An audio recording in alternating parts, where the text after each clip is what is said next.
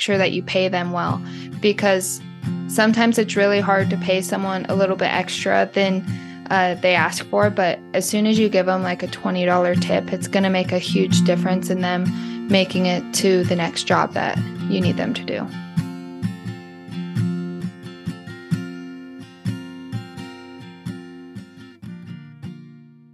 Hi, welcome to the Break Free Real Estate Podcast, your daily guide to financial freedom through real estate. I'm your host, Jocelyn Kaufman, and I'm here with my co-host, David Robinson. And today, David and I are going to talk about how to find a contractor. So, David, do you want to kick this off? Sure. Yeah. If you're dealing with rentals, eventually you're going to have repairs or remodel or rehab done on these rentals. And so finding a good contractor to work with that is someone that you can rely on and that's consistent and does good work can actually be more challenging than you might think. And so the number one way, and this is sort of a theme across all investing, but the number one way to find a good contractor, in my opinion, is through a referral from other investors who are already having success. So the best way, in my opinion, to go out and find a good contractor is to go find an investor who's working in your local market, who's already having success and has a good relationship. Now, there is one little caveat to this. Investors, once they find a good contractor, can become a little bit cautious about referring that contractor out because it is so hard to find good, reliable contractors that do good work.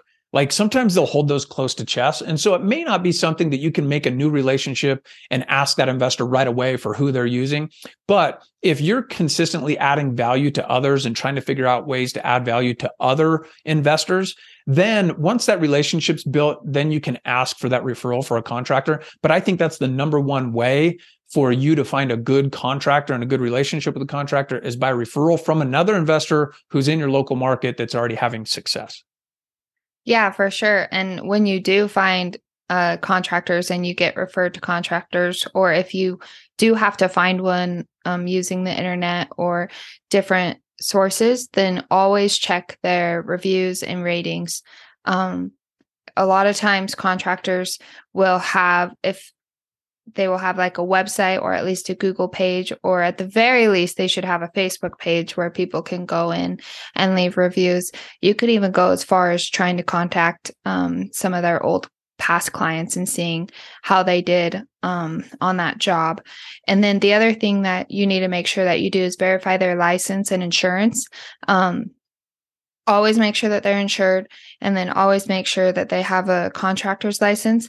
And even if you've worked with them a few times, make sure that their license and insurance is staying current. Because I've actually had a situation where I had a contractor who did great work for me, and I stopped verifying his license and insurance because he'd done a few jobs for me, and then all of a sudden he was in jail and stole $50,000 from different people. So I lost a lot of money in that deal. And so I can't stress enough how important it is to continue to verify their license and insurance and make sure that they are still advocating for you as their client. Yeah. Yeah, go ahead. Sorry. Can you think of any other ways or any other ways to vet a contractor?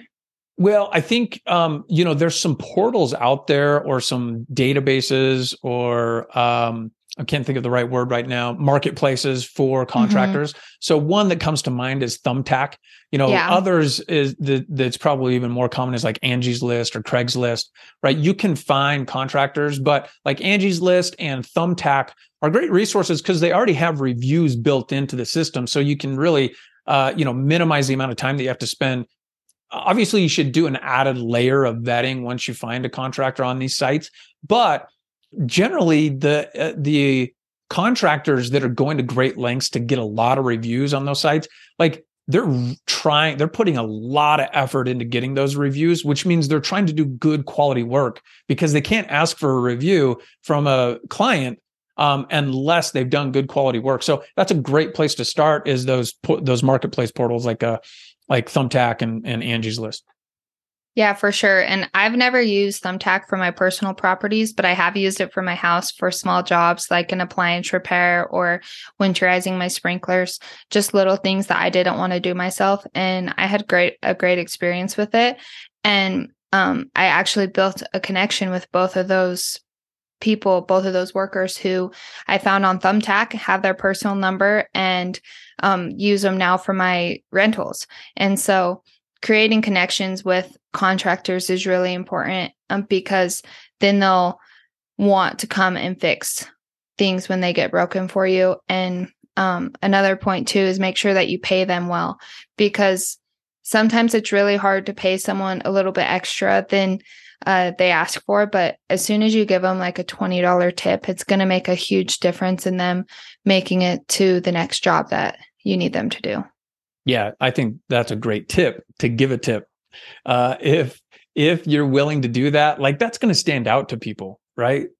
I mean, especially contractors that might be doing a small job for you initially, and may not be their ideal type of work right out the gate. Maybe it's a smaller project. They would rather have a bigger, longer term project.